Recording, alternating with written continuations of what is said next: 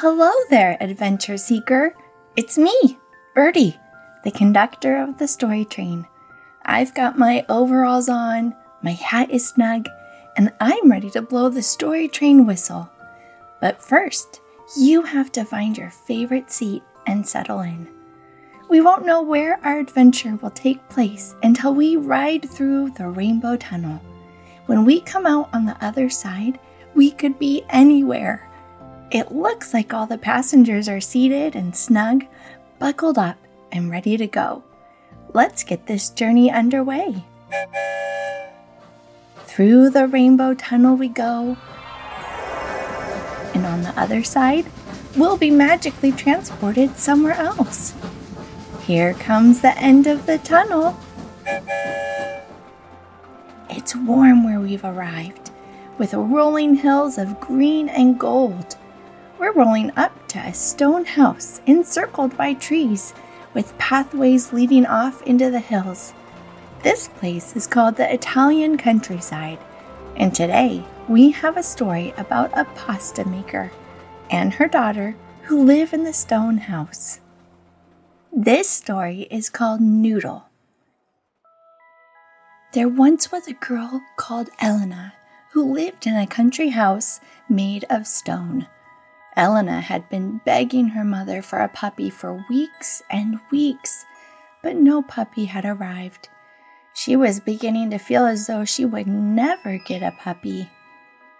A small farm surrounded the stone house, where Elena's mother had all sorts of farm animals, including chickens and many things growing, including wheat. And there was a babbling brook next to the house, which flowed cold and clear right through the small farm. When we are bringing the wheat, the eggs, and the water together, you know what we get? Elena's mother asked as she tucked Elena into her bed. Of course Elena knew. Noodles, she said. That's right, noodles, her mother said, and tomorrow will be a very special noodle day. Why will it be a special noodle day tomorrow? Elena asked. You'll see, Elena's mother said, and she kissed her daughter goodnight, turned out the light, and went to the kitchen. Elena fell asleep to the sound of her mother busily working on something in the kitchen. The next morning, Elena awoke. She yawned a big yawn, stretched a big stretch, and climbed out of bed. It was a warm summer morning on the farm, and Elena was hungry. She went straight to the kitchen, and there she found a message from her mother written on a card. Follow me, the message said, and setting the card down, Elena saw that there was a long, cooked spaghetti noodle on the stone counter. I've never followed a spaghetti noodle before, said Elena. I wonder where it could lead. And so, Elena did what her mother's note said. She followed the noodle. It can't go very far, said Elena as she followed the noodle across the counter, but then the noodle went out the window. This is a very long noodle, said Elena. I'm going to need to go outside to follow it. Outside, Elena went, where the long spaghetti noodle kept going across the yard. It did 3 circles around the trunk of the tree that sat outside Elena's bedroom window and continued up into the branches. I see it, said Elena as she stared up into the leaves. The noodle is going out over the babbling brook. And so it was. The noodle came down from the tree and crossed over the babbling brook. Then the noodle kept going through the grass and right in front of the chicken coop. Hello, chickens, said Elena as she followed the noodle. I'm following this very long noodle. What are you all doing? The chickens squawked, and Elena thought they were probably saying, Can we eat the very long noodle? I can't give you the noodle, Elena said. I have to follow the noodle. Elena kept on following the noodle as it wound around a fence post and out over the top of the sheep pen. The sheep were looking up at the spaghetti noodle and wondering what it was doing up there. "I know," said Elena. "It's a very strange spaghetti noodle." The sheep said "Bah!" and nodded their heads. "I think it's the longest noodle in the world," said Elena. "My mom made it."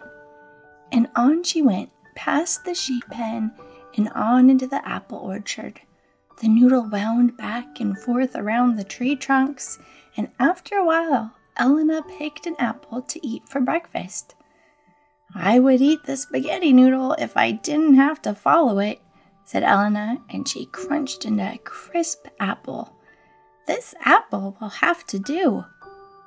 On the other side of the orchard, there was a small hill covered in green grass. The spaghetti noodle went all the way up the top of the hill, so Elena followed as she ate her apple.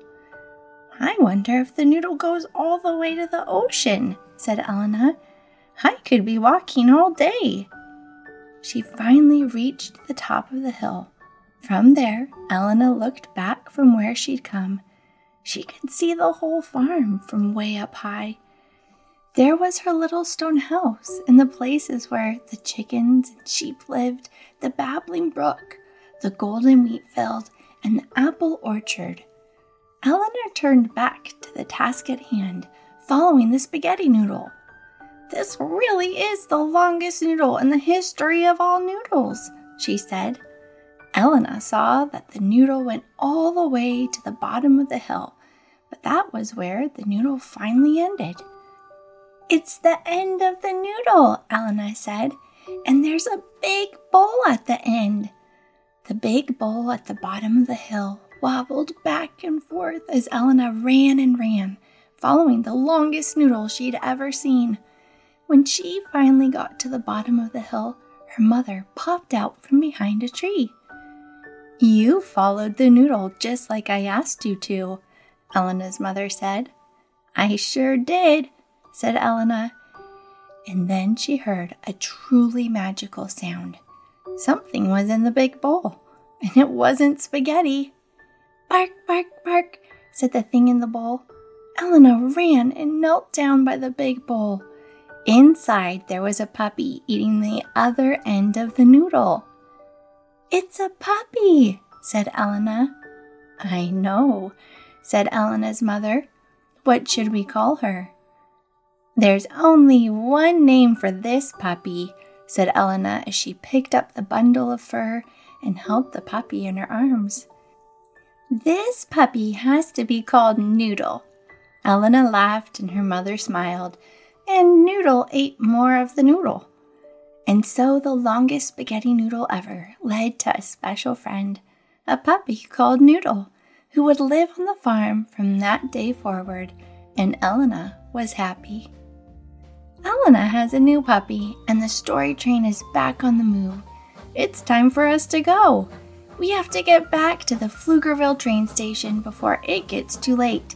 But if you want to hear more stories, just search for Go Kid Go wherever you get your podcasts, and you'll find all sorts of things to explore.